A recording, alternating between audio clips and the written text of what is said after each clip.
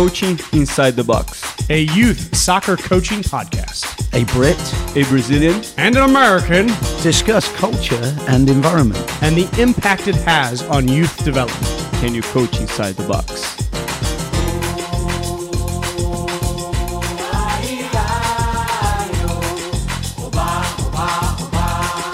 Hello and welcome back to Coaching Inside the Box, episode 23. For those of you that listen very closely to each and every episode, you'll recognize I've introduced episode 23 twice.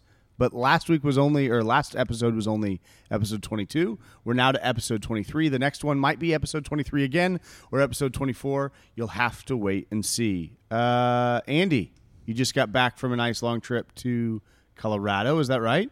Yes. Did you struggle to breathe in your old age up in the mountains? I struggled to breathe when I played up there when I was in my prime. So, yes, I struggled to breathe this time. I got out of breath tying my shoes this time. I get out of breath tying my shoes every morning in my bedroom. But yeah, but it was a fantastic trip, But I hate to say this because my family is probably going to listen to this podcast, but the highlight of my trip was actually visiting the Air Force Academy, and chatting with the guy that oversees the use of combat to train the cadets. So this is a guy that, and he's actually part of one of my wife's best friends' family. So we're watching July the 4th fireworks, and I'm surrounded by 5 black belts. And one of them owns the biggest martial arts academy in Colorado Springs. But Dave, the guy that heads up the martial arts, the combative side, look him up. His name's Dave Durnil, Durnil. And, the guy is, he's stacked, he's built, and, you can't but, just look at him and respect the guy. Kind of like me. Well, I think we need to pass on that pretty quickly. I wish everybody was on YouTube right now and could actually see how Andrew looks like. You can see it on our social media too, but it's a good-looking fella. That's the truth. But definitely not built like that guy. Well, Andy, we had some good memories over at Air Force Academy as a kid. I remember playing in the Pikes Peak Invitational. Those are some of my favorite youth soccer memories, to be honest. We won that tournament many, many times with different teams. And it was one of the biggest tournaments in the country, and those fields out there are just absolutely fantastic. You've got the mountains as a background, the fields are manicured, you could eat your breakfast off of the fields, dinner and lunch, just beautiful. And it was just a highlight for, vacation, and combining the vacation with soccer. That was where I first whitewater rafted. Is out at the Pikes Peak tournament. Where did you second whitewater raft? Out at the Pikes Peak tournament. We'll have to pull up some video from the archives for our social media because we've got some footage from my team playing at Pikes Peak when we were kids. But you guys can see Andy in literally the shortest shorts that have ever existed for a soccer coach on the sideline from that footage. So I'll have to bring that out of the archives and a fanny pack, right? And a fanny pack. Yeah. Heck just there out was. Of curiosity, did you miss another goal right in the in front of goal like you did in the state cup final for high school? No, you played me at sweeper. That's in that tournament. So after I didn't get to shoot. After watching you shoot for years, I decided that we were probably a lot safer to put you at the back. You hadn't built the box soccer cards yet, right? That's right. I was just born too early. I'd have probably gone all the way to the World Cup and back had I had the box soccer courts. So. What, to clean the toilets? Whatever it takes. Whatever it takes. Philippe, what have you been doing this summer? It was, you're feeling more and more American now that you're married, right? Like your legal status within the United States is pretty clearly defined. This was probably a special 4th of July. Yeah, it was. It was great. Went to the lake, hung out with my wife's family, which honestly I've been seeing them way more often than I see my own family. So they pretty much became my family here too. So it's pretty cool. Feels very special, definitely. Yeah, the lake and the water in Rio, similar, right? Not really. Oh, okay. I can't. It's not. Yeah. Let's not get into that. You don't want to do a comparison. Contrast. It's not fair. It's not a fair comparison.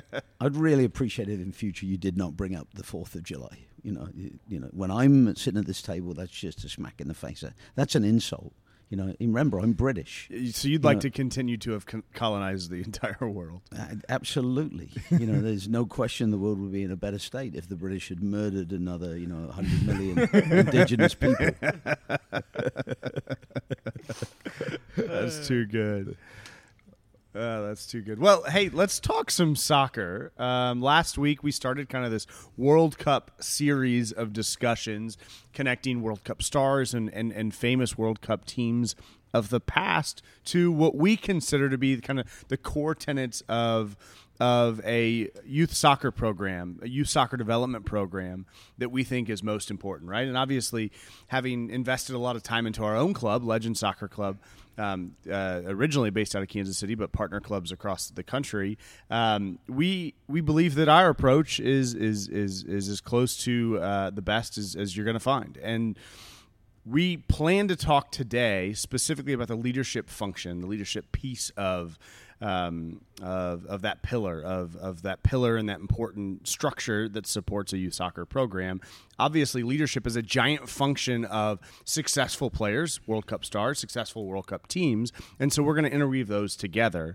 But quickly, let's take a moment and kind of dive into kind of the leadership component and how we talk about leadership from a club perspective. We've had a club motto for as long as I can remember that is we want our players to be brave, creative leaders for life, right? Not just brave, creative leaders on the field, but we believe if we create an environment and encourage them and help them and mold them and be role models for them to become brave, creative leaders on the field, that'll eventually lead into the outside parts of the field. And Andy, I remember as a youth player growing up, you spending, this isn't going to surprise anybody, hours after practice sat on a ball with us, sat around, giving us perspective on life. And I remember distinctly hearing from you, guys, I want you to be the type of soccer player that wants the ball and wants to do something with it and not eager to pass the ball or the responsibility to somebody else. And that's what I want you to do now as players, as 15, 16, 17-year-olds. But later in life, when soccer is over and you're, in the corporate boardroom and you've just got a new job and you're sat around the boardroom table and the CEO comes in and says, guys, the company's going under. We need a Hail Mary. Someone's got to come up with an idea to fix this problem that we have and make it happen. And regardless of whether you've been at that company for 10 years or 10 days, I want you to be the person that's confident enough, that's creative enough, that has the leadership qualities enough to stick your hand in the air and say, hey, I've got an idea, let's go for it. Not being worried about failure, right? This intelligent risk aspect. I remember that distinctly as a player hearing that, and I think that's at the core of what we try to do for our players, first on the field, but eventually off the field. Andy, where did this genesis come from? When did you start to think, gosh, I could use my coaching energy for so much more than soccer? I assume at 16 when you were coaching the Quarry Rovers when you were a kid, you were thinking just about soccer. When did this become so much more than that? When did it become about leadership for life? When I needed to make a phone call and I needed to pick my mother's lock on the phone with a hairpin. That is not the story I expected you to go to. No, I'm being facetious here, okay. but it's creative ways to solve problems, right? Yeah. And so, I needed to talk to friends, and and my mum had a phone lock, that I discovered you could pick with a hairpin, But she locked the phone?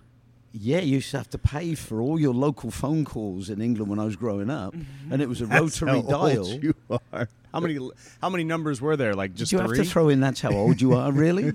To be do you not understand how sensitive I am? To be fair, I had the same kind of phone growing up back home. Well, I had rotary phones too. I just don't ever remember them being locked. Yeah, well, my parents. Okay, so you figured out how to unlock the phone. Yeah, you had to be creative, find a way, to solve the problem. So, and I only unlocked the phone when I really needed it. A couple of times a month. But when that phone bill to organize came in, a game. Who are you calling in? When that girlfriend, when the phone bill came in, my mum would call up the telephone company and just rip them apart because she knew nobody could have made a phone call. And I'd be hiding up in my bedroom listening to her arguing with the person at the phone company. You know, she never knew that I picked that phone lock. You know? That's so funny. So that's when you came up with this leadership component of being creative in terms of solving problems. Well, you know, it's just you know, ragged edge stuff, isn't it? You know, and you know, but I didn't really come up with the leadership concept. You know, I was hit with a bucket of cold water while I was at phys ed school. Is that the story you're looking for? I was actually thinking you were going to share the John Cuddiss story, but the John Cuddiss story, and that's a good one. Let's do that because you know, John contacted us. You know, many years after, you know, Aaron had left the club. Aaron used to play for me. Seth used to play for, you know, the other guy I ran the club with at the time, Tom Mura, who's pretty well known on the national coaching scene with world-class coaching. And so Tom and I were running the club, and two of, you know, they had three boys, and two of the boys played for, you know, Tom and I. And the third son, you know, didn't play with a Legends emphasis. You know, so John came out of the blue just a few years ago, you know, and he said, you know, can I come up and chat with you at, you know, the soccer facility? And, you know, John said that Jamie, his wife, and him had, you know, analyzed why, in their opinion, it was that Seth and Aaron were such leadership-oriented people, and the third born that didn't play under the Legends approach was go along to get along. And he said they broke down, you know, the personality of all three kids, and they said that, you know, that Aaron and Seth had very similar personalities to Ryan, the third born, who wasn't a go-getter leader. And they said, you know, in virtually every way, the upbringing of all three kids and their natural abilities were cookie-cut, except for one major difference. And, of course, the major difference that John wanted to point out was that Aaron and Seth, for, you know, over a decade, both had the Legends Club, you know, and both had coaches within the Legends Club that were incredibly creative people that encouraged Aaron and Seth to go for it, you know, and taught them how to be successful when they took players on and tried to score goals. So Aaron and Seth became these get out there on the ragged edge, go for it, win games, leaders, you know, dominate the soccer field. And of course that flows over into life. And this is what John was pointing out, is that's the only thing that he and his wife Jamie could find that was significantly different, you know, out of the three boys and their upbringing. You know, because he said they were all very much the same people, you know, when they were kids. You know, but Aaron and Seth went out there on the ragged edge leadership path, and Ryan didn't. So he wanted to, and you know, this guy is not, you know, your average individual. This guy, you know, ran all the Merrill Lynches in the Midwest. You know, so this is a really, really successful individual. You know, maybe he's not on the same level as, you know, Jack Welch for General Electric.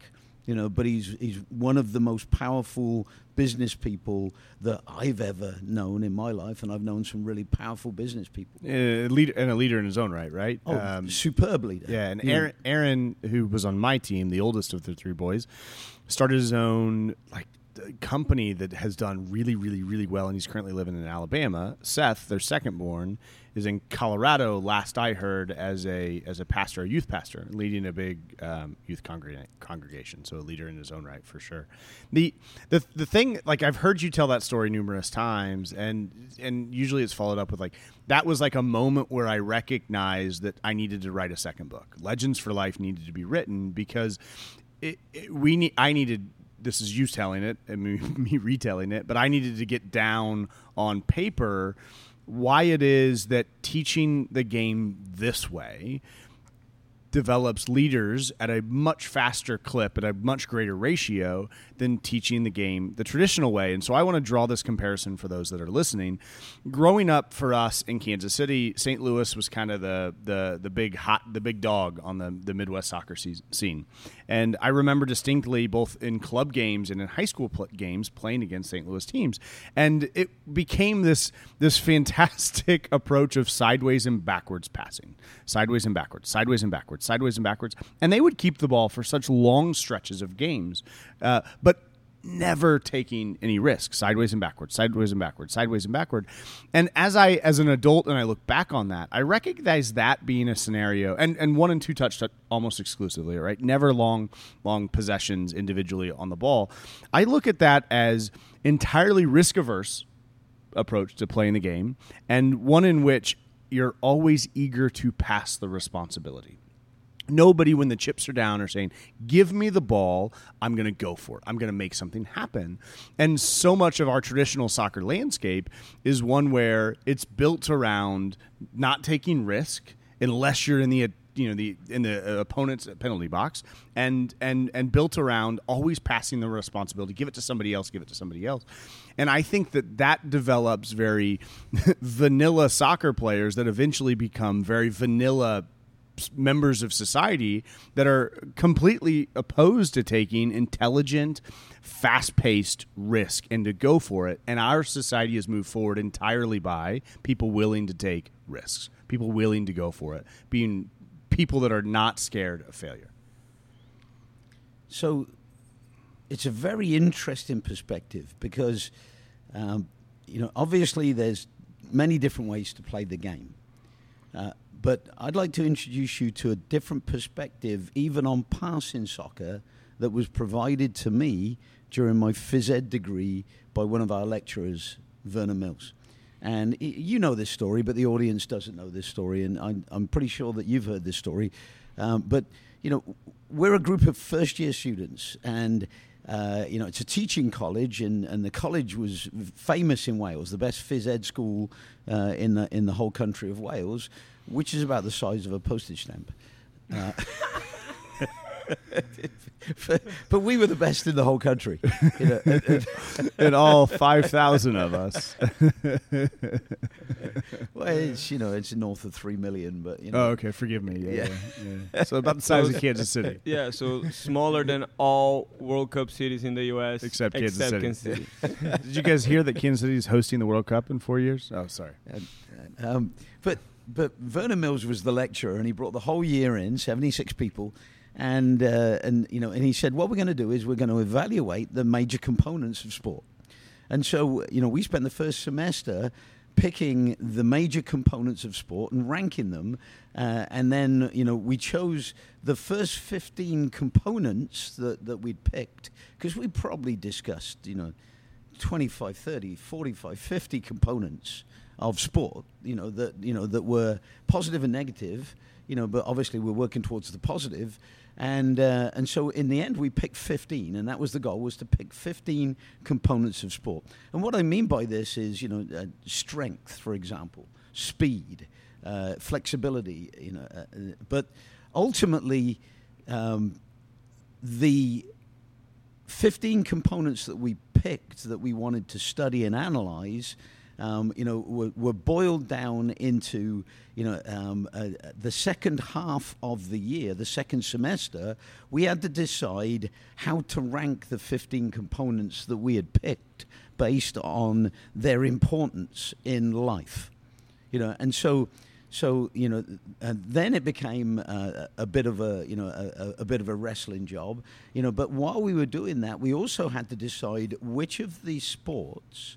Obviously, in the British school system, which, it didn't include American football, but, there's a close relation to American football, rugby, that was included, and we actually had to rank the sports, based upon the 15 components of sport that we'd selected, and then we had to argue our case in front of the rest of the year, and of course we all wanted to promote our own sports. The soccer players wanted to promote soccer, rugby players wanted to promote, rugby, and, threatened us, and they could beat the crap out of us if they wanted to, so that was really serious, And the netball players wanted to promote netball. Yeah, and What's netball? Netball is a female version of basketball.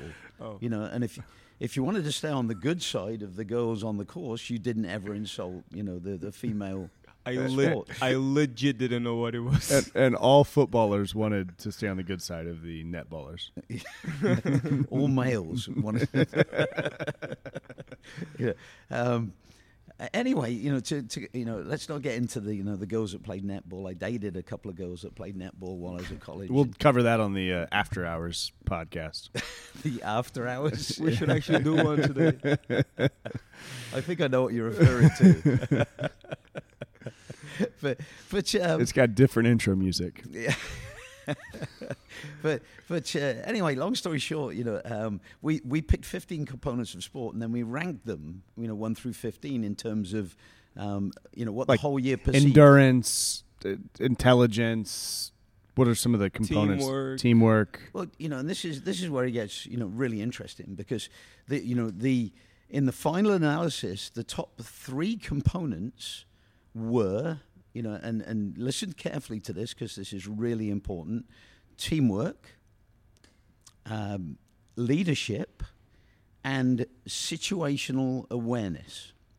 That ability to think on your feet under pressure, come up with not just a solution, but the best solution. The solution that allows you to, if you like, survive, when you go to war. And that's going to be, another thing that we're going to discuss here, because I just spent a number of hours with the head of the combative side of the United States Air Force Academy. But let's get back to our year-long study in sociology of sport. And so after we'd picked the top 15 components, and we had identified, the top 3 components.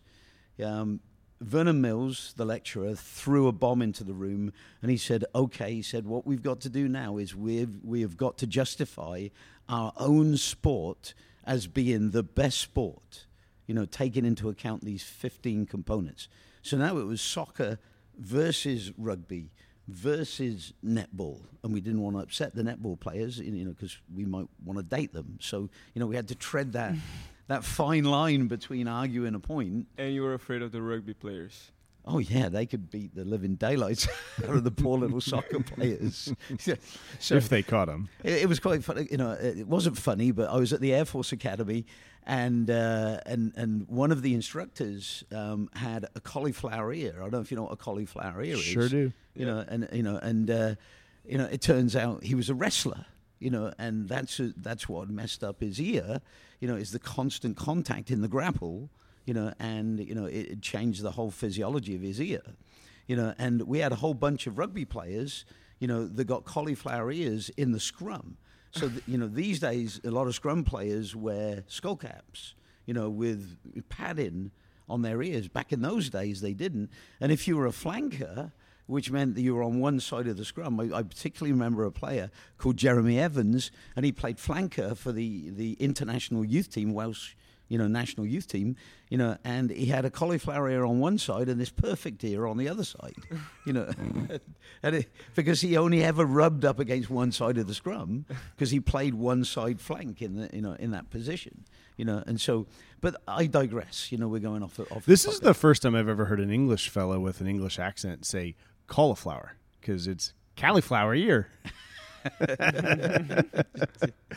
I've always known it as cauliflower, but that butchering my language is a whole other topic. Perfecting it. Yeah, perfecting it. I would argue that I'm perfecting it. But.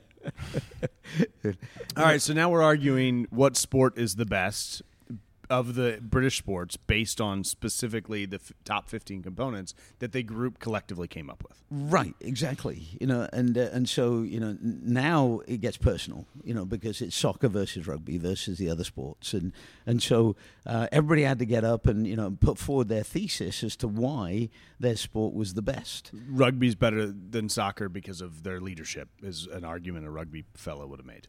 Yeah, or maybe rugby's better than soccer because it's more physical.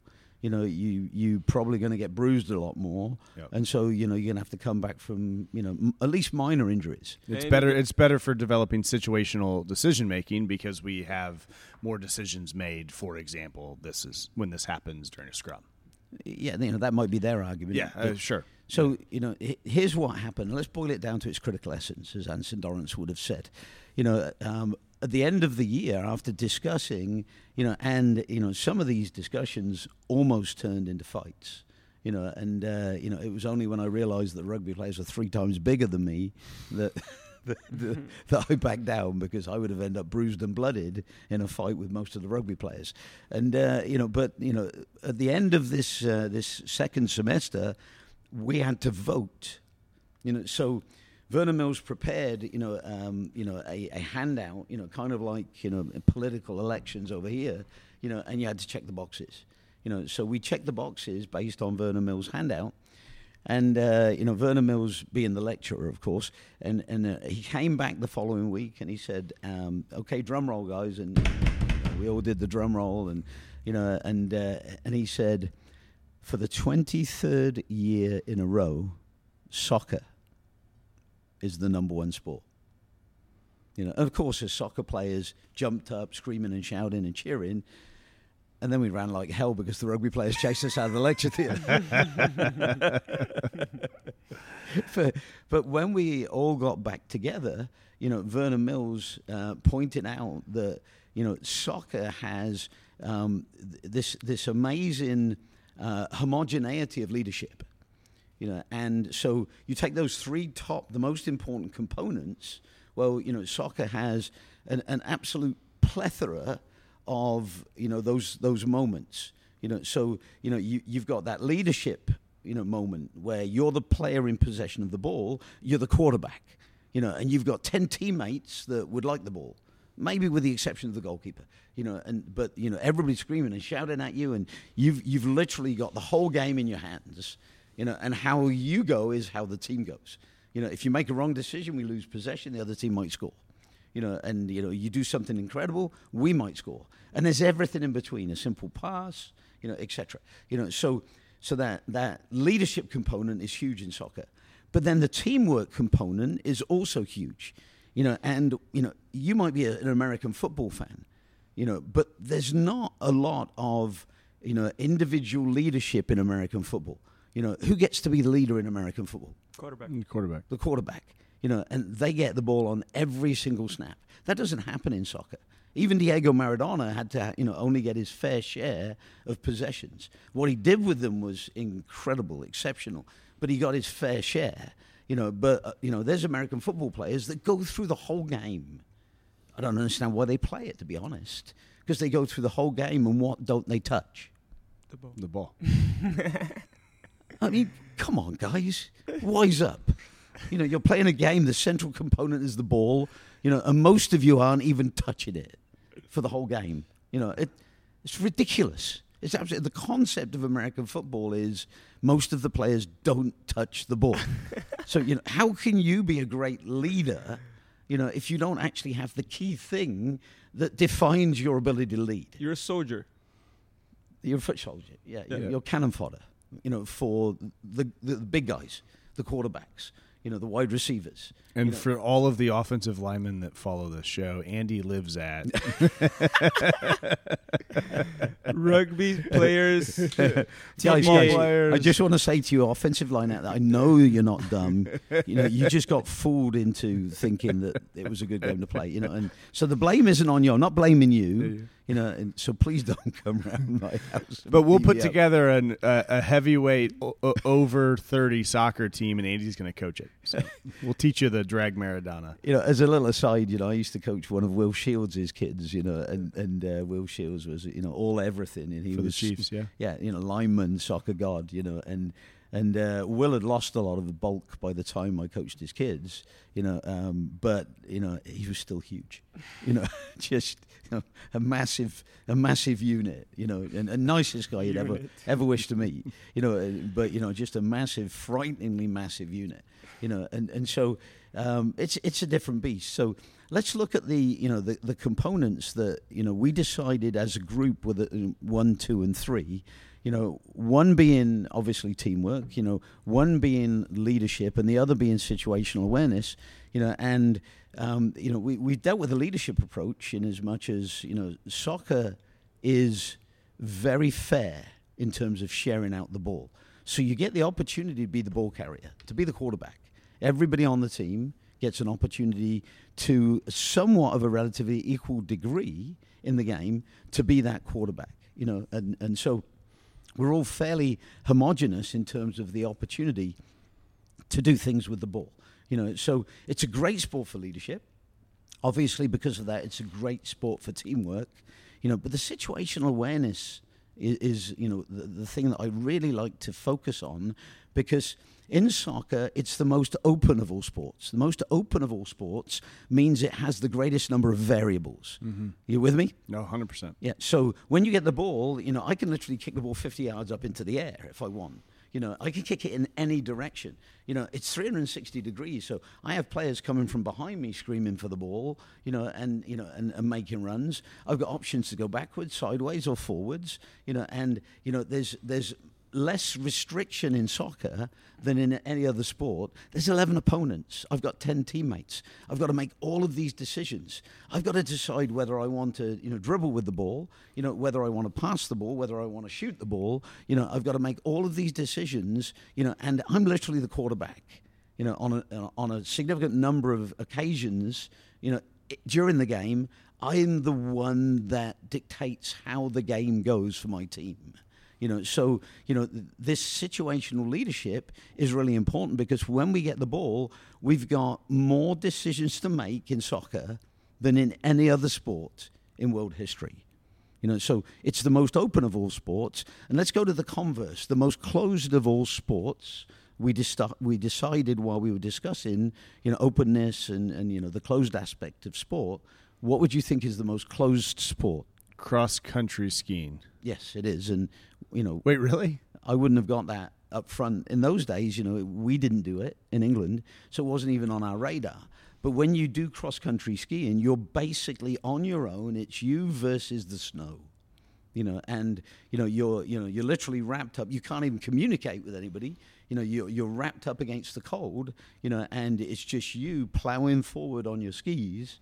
And basically trying to beat the clock. To get to your destination, because they don't race against each other. They race against what they perceive to be the time they need to get in order to win. So it's a totally isolated sport. And you can't do anything in terms of interacting with anything but the landscape and your skis on the way. So we decided that was the most closed sport, and soccer was the most open sport. Well, inevitably, if we've got the most open sport in world history, then our leadership component, if we've got the ball, has to be massive. And if we're sharing the ball evenly, then everybody gets to access to the leadership. Exactly. Yeah. So and this was a revelation, because I had never known that we being soccer players had the best sport. I just loved it. But when Vernon Mills revealed that my sport, the sport I'd grown up loving, that my family loved, and played to a high level, was the number one sport, for solid intellectual reasons, it all of a sudden made sense that why it's the world's greatest sport. Are you following me? Because Sure.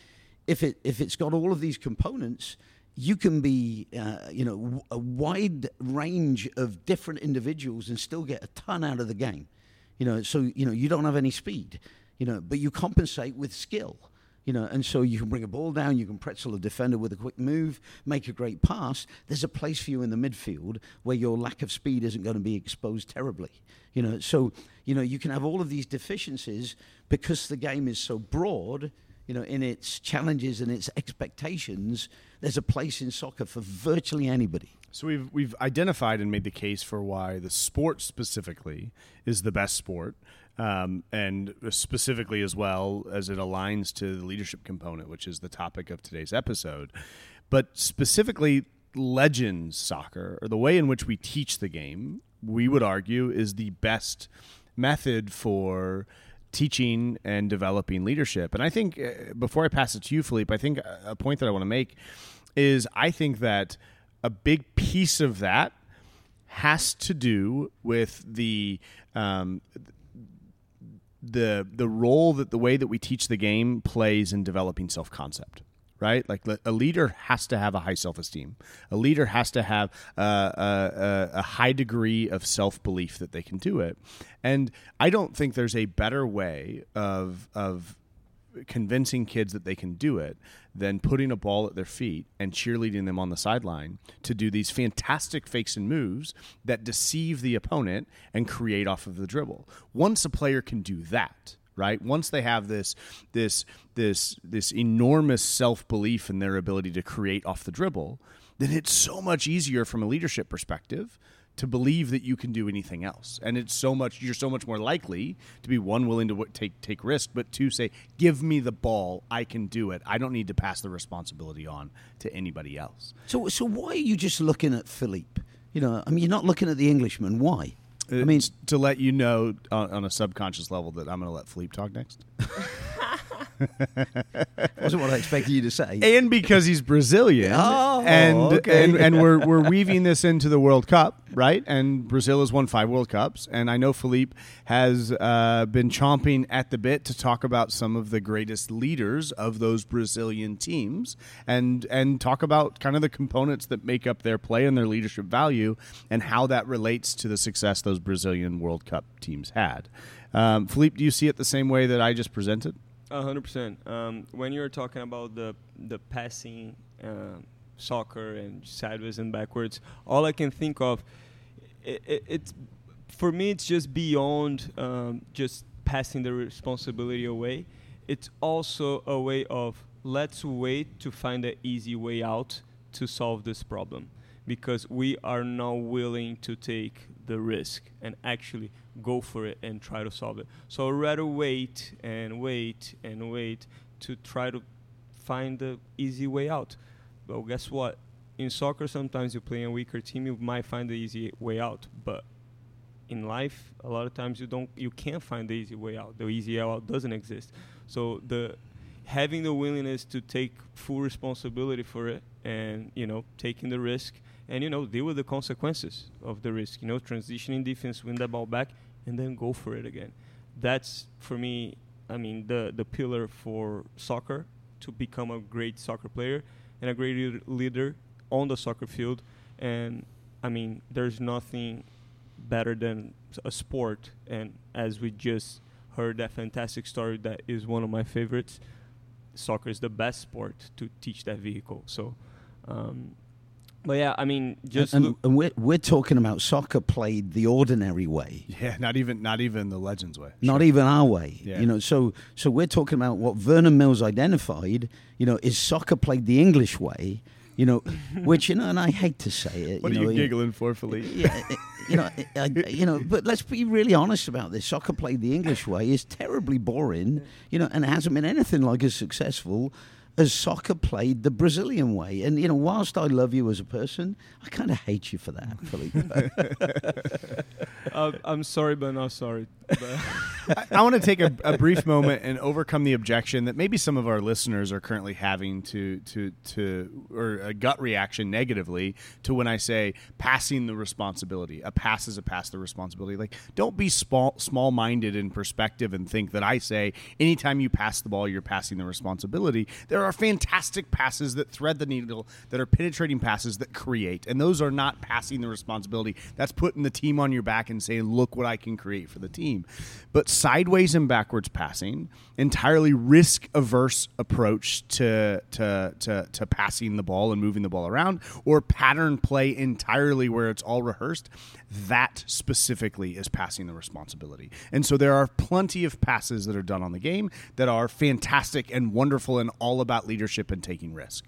Those are the passes that we should be looking for more of, and the sideways and backwards pre-rehearsed patterns that exist entirely too much in this game, those are the ones that I'm being negative about when I say that it's about passing the responsibility. Well, it's accountancy versus being a movie star.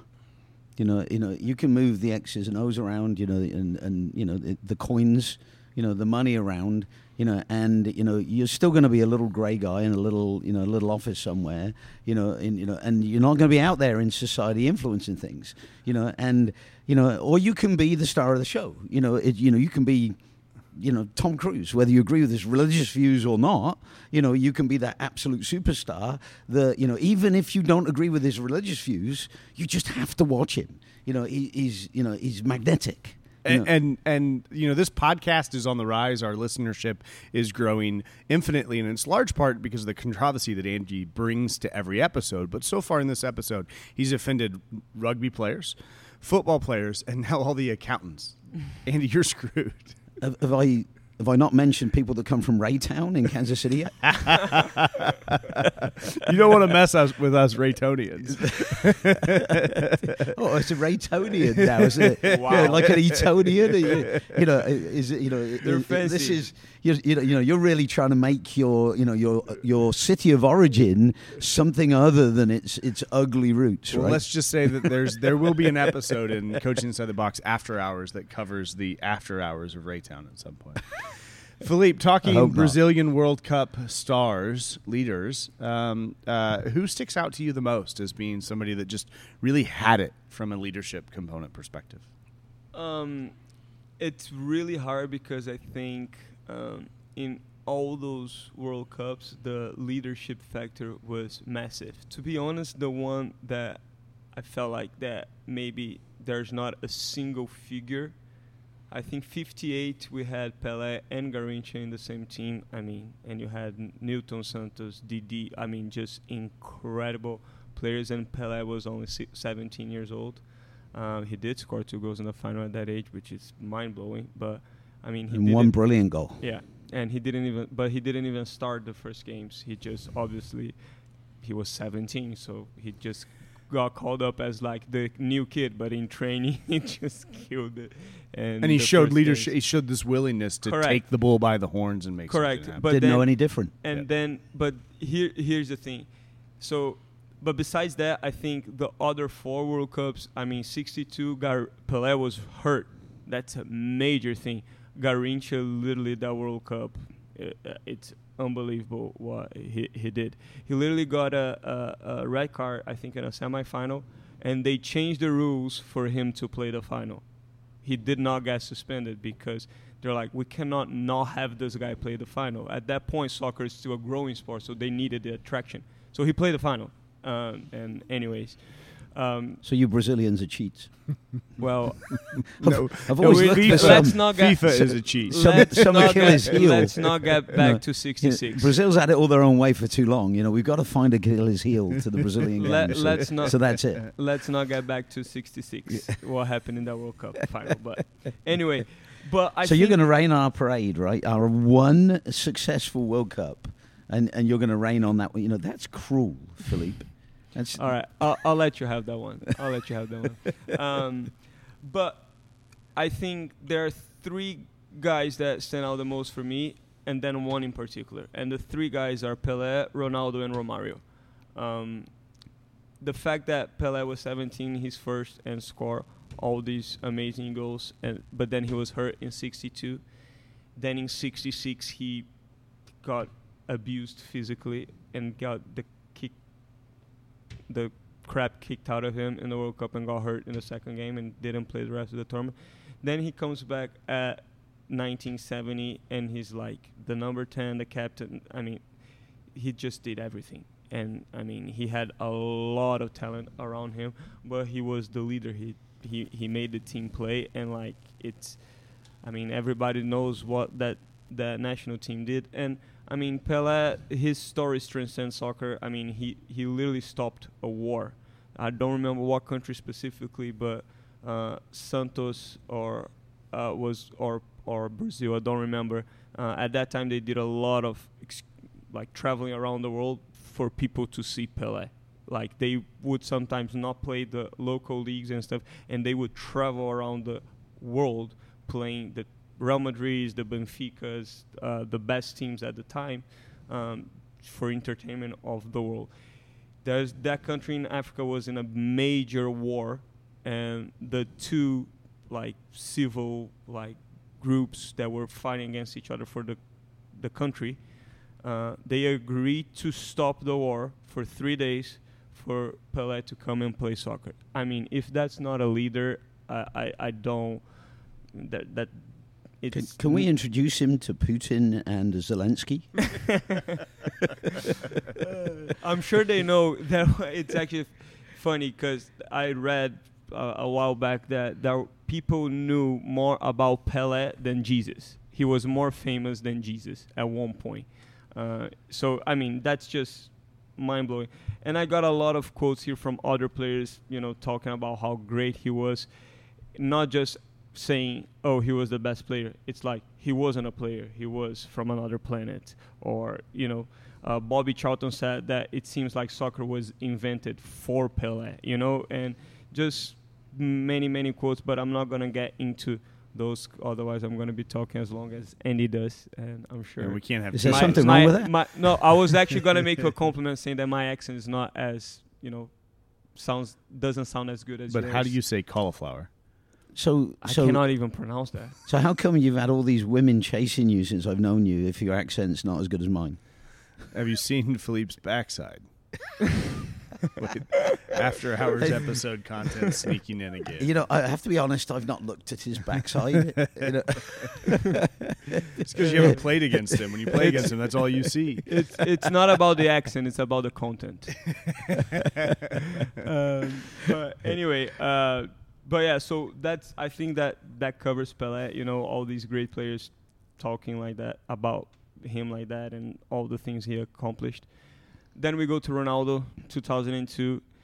His story starts before that when 1998 he was the best player in the world. He was only 21, 22, but he had already won the Ballon d'Or. Everybody called him the phenom for all he did in Italy. And before the World Cup final, the night before, he has a seizure in a hotel. All the players run to his room and pretty much save his life, and then he goes to the hospital and he spends the whole night there, arrives at the final. He was cut from the game, and he made the coach play him, which pissed off the guy who was playing in his spot. But anyway, that final didn't go the way Brazil wanted, and Ronaldo was very criticized about that, and people were like, oh, he was just afraid and blah blah blah blah blah blah. And it was something serious that happened, and probably was emotional, but it happened. And right after that, he goes back to Italy, he kills it, and then he blows his knee the first time. From that point on, he didn't play soccer for 2.5 years, got back straight into the World Cup, and he was the top scorer, and we won the World Cup. I mean, that's just fantastic. Ronaldo became a hero in Brazil in ways that not even Pelé could ever be, because of the personality he was and because of how much he influenced the other kids in Brazil and the whole country. And, he still does it, to be honest. The end of his career, he came back to play in Brazil. He played for Corinthians, and Corinthians was going through a really tough period. And just the fact that he showed up and started not just playing, but in the backgrounds, helping with the management of the team and all that, the team exploded. It's now, in the last 10, 15 years, been one of the biggest powerhouses in South America. So just a ton of stuff that he did, and how players talk about how they looked up to him. Like, I have, again, not going to go through quotes, but how Messi, looked up to him. Like, the way Zlatan Ibrahimovic talks about him, it's kind of, not awkward, what's the word, creepy, like, about how much he loved him. And, seeing these stars recognize one figure as somebody that made them love the sport and made them be who they are, that's a leader. That's a leader. But this guy, But why was he so respected as a leader? Why? Because every time he was on the field, he took accountability for everything. He didn't ask for the ball, he demanded the ball. And the players knew they could count on him, because when he got it, he made it happen. So what is it that the great leaders do? They make it happen, and they face challenges and challenges and challenges, and they never give up, and they keep on trying and trying and trying until they succeed. And that's what he did. Everything he went through in his careers with the injuries, and literally he was told by doctors, you're never going to walk again. And 2 years later, he's winning a World Cup for Brazil, being a top scorer. I mean, that's just incredible. See, this is the FDR. This is the Churchill component of what we do. You know, you can't be FDR, you can't be Churchill until you've carried a team on your back. You know, and where does it start in life? It starts with sports. You know, our players go to high school, and almost inevitably when they get to high school, they're captains. You know, and they're captains because the coach knows that when the game is on the line, they can carry the rest of the team on their back because they've spent years doing it in our program. Years saying, give me the ball, give me the responsibility. I want it. Watch this. You know, I'm going to win the game for us, guys. You know, and that's what we do.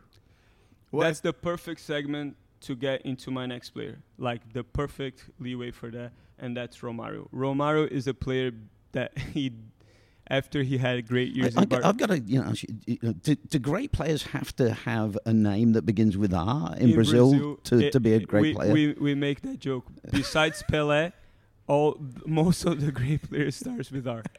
Even Kaká is R because his name is Ricardo. And I didn't even know that. And you're Felipe Abreu. There's where it would all go wrong. Exactly. I always told my mom, you should have named me Ronaldo. I always said that.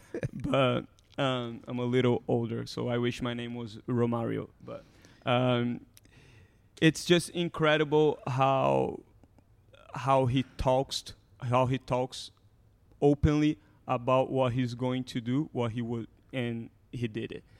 So Romario, very strong personality. In fact, he says that he would never be a coach because he would never want to deal with a Romario. And Maradona was the same way. Before the World Cup that Brazil won in 1994, 1990 we lost to Argentina in the quarterfinal. Everybody criticized that national team. It was like a fiasco for Brazil. You know, we hadn't won since 70, so it was 24 years without winning the World Cup, the longest period since Brazil spent without winning World Cup. And Romario was not getting called up for the national team, and he was the best player. He won the Ballon d'Or playing for Barcelona. I mean, he was killing it in Europe, and he wasn't getting called up because he openly talked crap on the CBF, which is the entity that runs Brazilian soccer and the national team, about the coaches. He would openly talk about everything what he thought. He never backed down. But then that's the problem with you Brazilians. Like, you know, you don't even recognize this, but you really hurt my feelings just a minute ago. Because, you know, you said it was 20-something years since you'd won a World Cup. Do you realize it's been 56 years since England's won the World Cup? And you just stomped on my feelings. You didn't care. Yeah, because I don't even put England on the radar for World Cup. Fair. Too harsh.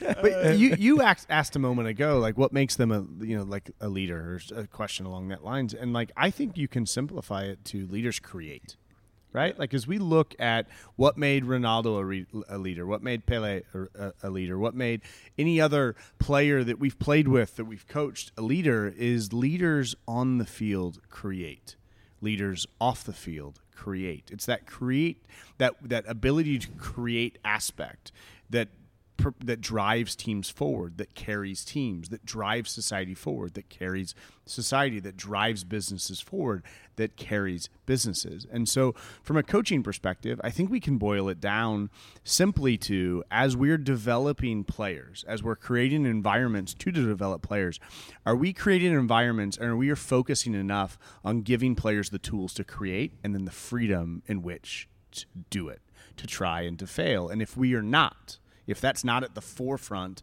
of our coaching philosophy, our coaching structure, then we're doing it wrong. It's as simple as. So, and I would take this one stage further, because what you just described was players.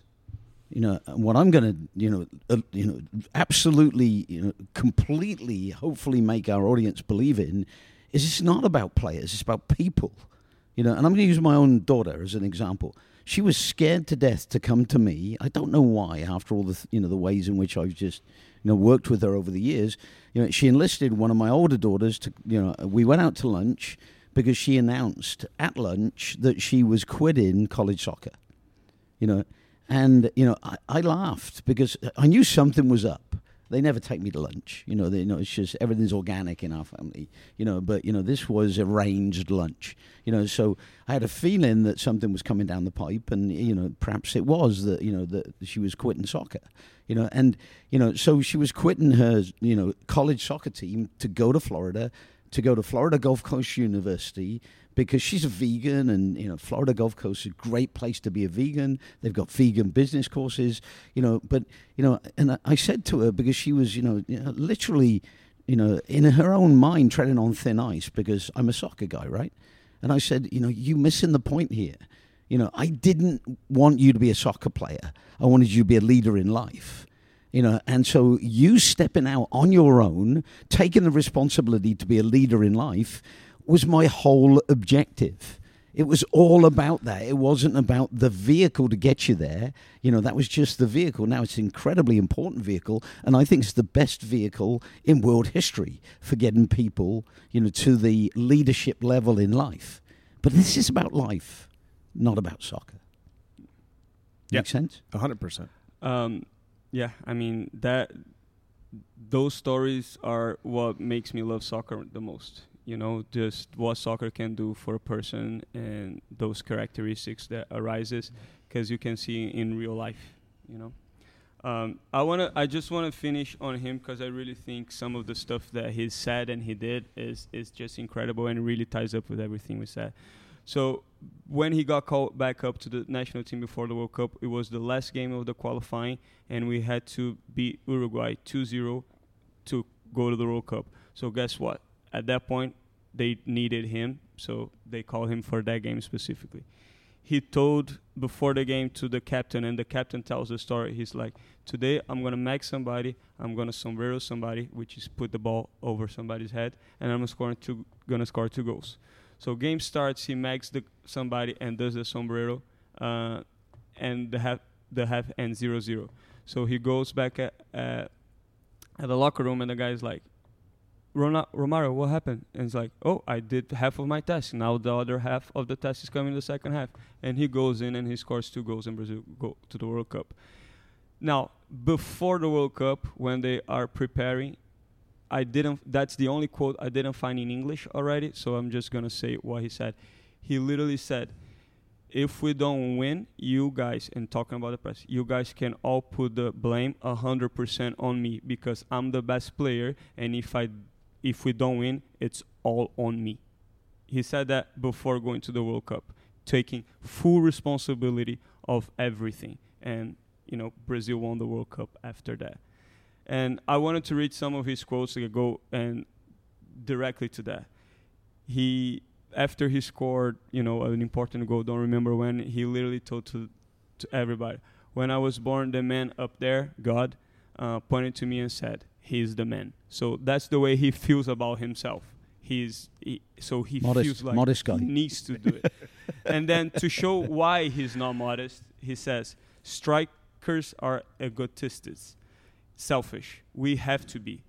I had to be the one to score. If I had 1% chance to score and the other guy 99%, I would try to score because I knew I could do better. Then he said, the coach should always keep out of the way. He's an important figure, of course, but it is more likely to lose a match than win it. Matches are won by great players. And then after his soccer career, he became a senator in Brazil because of, and that quote for me tells why.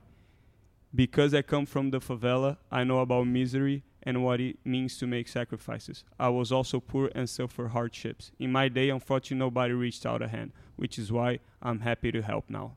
So I just think he, as a figure, and he has many other quotes about how, he liked to party and he liked to go out and have fun and he didn't care. He didn't need to sleep. He didn't need to train because he was so good. All he needed to do was train finishing because he didn't need to run and he would never chase an outside back in his life. He just was there to score and win the game.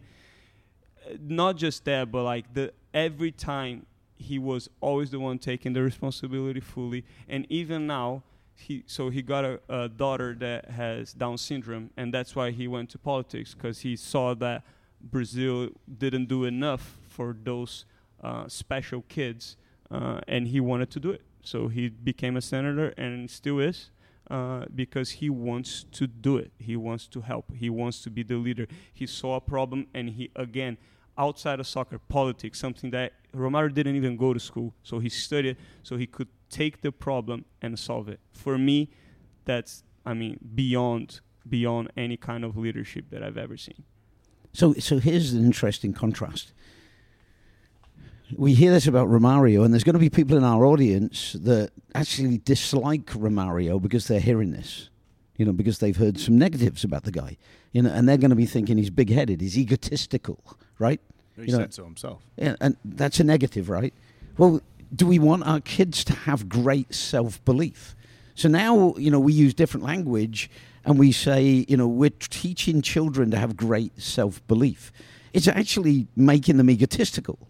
Because the immature individual, Romario grew up, he had a child with Down syndrome, and and working with the learning disabled is what I was going to do for a career, before I was able to make a living out of soccer, and I still wonder if I made the right choice, especially working with you guys. But egotistical people, as they become more mature, turn into wonderfully confident leaders in society. It's a process, right? So we want to make our players ball hogs. We want them to be egotistical because it challenges them to the max. It optimizes not just their physical skills, not just their ability to carry the team on their backs and win games, but it maximizes their willingness to lead in life, and carry society on their backs. Winston Churchill was criticized for being terribly egotistical, but he carried Britain through World War II, and with Britain came, a big chunk of the rest of the world, to defeat the evil empire, the Nazis. So ego is not a negative. When we're young, we have to optimize our potential, and the willingness to lead is tied strongly into ego. Because you've got to believe in order to step up and say, give me the job. You've got to have a big ego. You've got to have self-belief, to put it in the positive term. Well, I think you're spot on. I just talking about my own self, I was commented numerous times by my peers as an elementary kid in middle school and as a high school kid of how cocky I was, right? Because I had a ton of self-belief, and I think that maturation process brings me to now to where I think I'm a pretty good leader, right?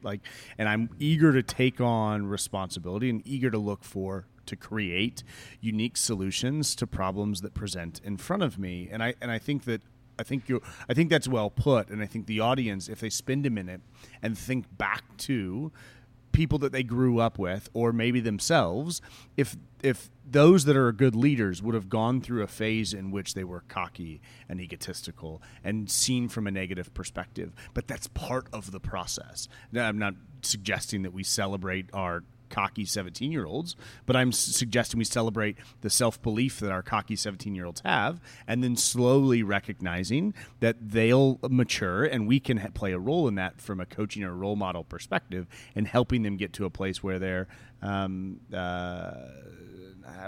they still have the same self-belief, but maybe more self-awareness.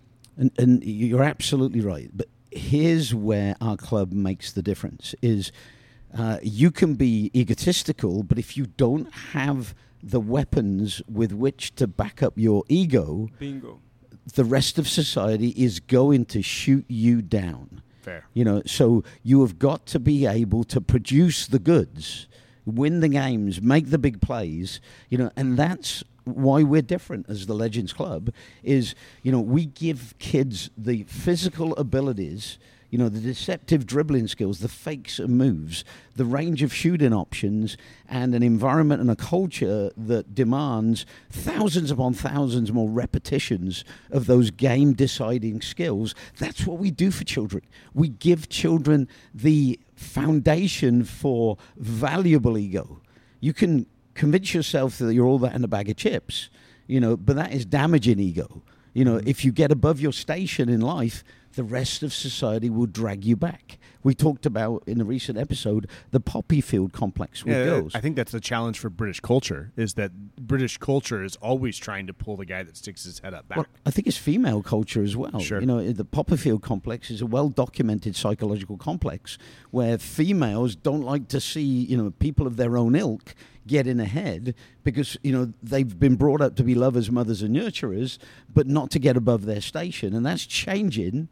And, it's putting, the big noses of old white guys like me, out of joint, because now you've got powerful women like my 6 daughters, that are standing up and they're fighting for their rights, and they're going nose to nose and toe to toe, with guys that are 6'6" and, heavily muscled and very intimidating. And they're saying, no, you're not going to do this to us. You're not going to take away my rights in life. And this time, more than any time in the past, women are fighting back. And I love it. I absolutely love it, because I want to see my daughters be regarded as equals by chauvinistic men. And that there's only one way to make it happen, and that's to beat them, beat the pants off them. Because some guys only respect people that can beat them, right? Yeah. So you have to go to war against them. And I love that, like, as we wind this podcast down, this episode down, we're talking a lot about things off the field, because we as coaches, we as mentors of the game, have to recognize that if we're going to be anywhere near maximally effective in our role as coaches, we've got to see the game wider than just what happens on the field, and we've got to see, but to the same end, we've got to recognizing that the top of the mountain, the summit, where we want to take these players to is to a level of a leadership and personal responsibility that's greater than they would get without us and without the game. And in order to do that, we have to create environments. We have to take a structure and a philosophy and an approach to teaching the game that leans into all of those attributes, those characteristics that we want in our leaders of society. And those are people willing to create. Those are people that have a ton of self-belief, have ego. Those are people that are willing to take risks and recognize that that failure is an important piece of growth and maturation. Right. And we're not just talking about soccer here. And so I'd like to tell, the Mark Zuckerberg story, because I just got done writing my first book, and it was like my baby. I couldn't put it down, so I was wasting time making, little changes that weren't a hill of beans, to, what I'd been working on for 20 years, the first book, and until I found Facebook, and then I started contacting hundreds of ex-players, and I started creeping through their pages, looking at what they were doing. And their success smacked me in the face, because I couldn't find an ex-player of mine that wasn't successful, that hadn't done something that is regarded by society, as, something special. Building a successful business, being just, a really good dad, and combining those things, and, being willing to step up into leadership positions. A lot of them were coaching, a lot of them were leading in society, in addition to running a successful business and being a great dad, and so I created a cookie cut message saying, basically, hi, this is Andy, I've just found you on Facebook, great to reconnect, and then leading into, how much do you think the Legends Club was responsible for your leadership attitude in life, and the success that you've experienced that I'm witnessing on Facebook, because this is the first time we've communicated in years. Just because we're busy people, not because we didn't want to, but we're busy people, right? So we don't do that unless it's put in front of us, like with Facebook. And I got messages back from these guys, are you kidding me, Barney? I hear your voice in the back of my head, telling me to go for it, telling me to do more, basically criticizing me for not taking the responsibility when I made the easy play, even if we scored at the end of the, 3 easy plays, 3 simple passes, you'd bring us in at halftime and say, you were the one that made that first pass, that first easy pass, and you had a chance to beat 2 people and score. Why didn't you try and beat 2 people and score? Because it wasn't about winning that game. It was about developing that willingness to take on more, to take on more responsibility, to try and be great instead of being just good. Jim Collins, good to great. So we're looking for the great, not just the good enough, And so what happened was I realized that, there was a massive leadership component that I hadn't really recognized that goes way beyond what we do with youth soccer players. Because what we're asking our kids to do is walk into this cauldron, this competitive cauldron. It's a public coliseum, where you're a gladiator, where, symbolically you die if you lose possession, and we're asking them to take these great risks, this symbolic death of losing possession until eventually they can beat people again and again and again because they took the risk, because they got out of their comfort zone. And it's not about the end result of the game. It's not about 2-1. It's not about 3-2.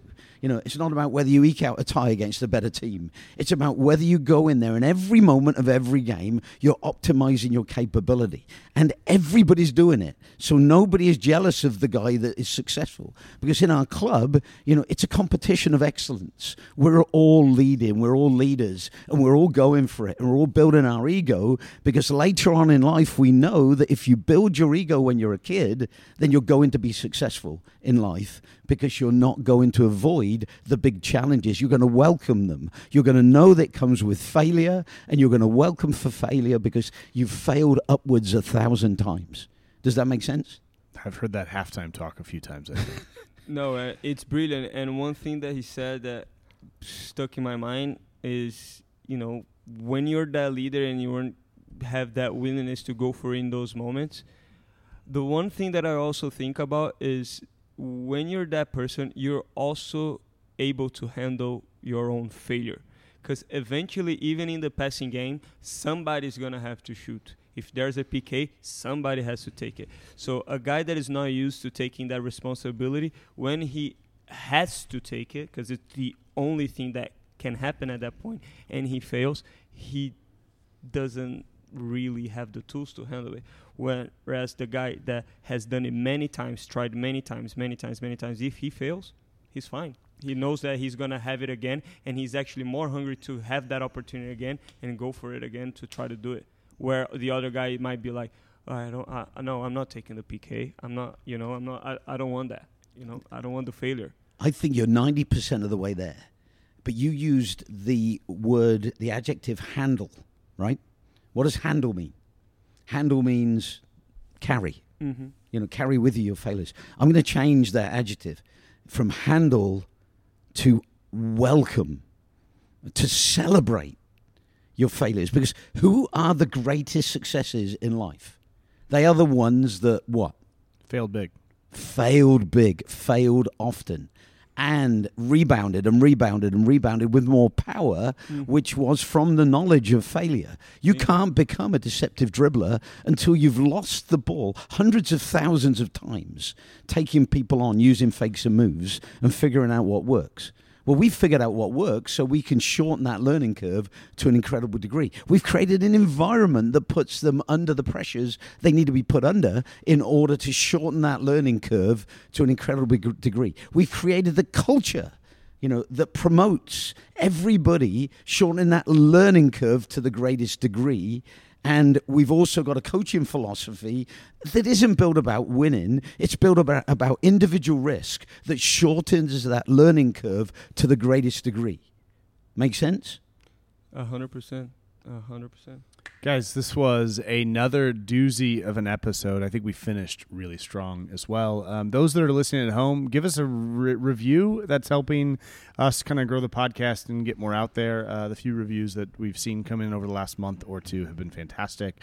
Find us on any social media channel you like, including TikTok. I just started a TikTok for us a couple days ago. And so that should be fun. It'll have good content from some of these episodes that we're creating, but it'll also be a opportunity for me, since I run it, to take a piss at Andy and Philippe from time to time. So give us a follow, keep joining, share the word, and we appreciate you more than you know. Andy, Philippe, great stuff today. Thank you, guys. Thank you. Adios.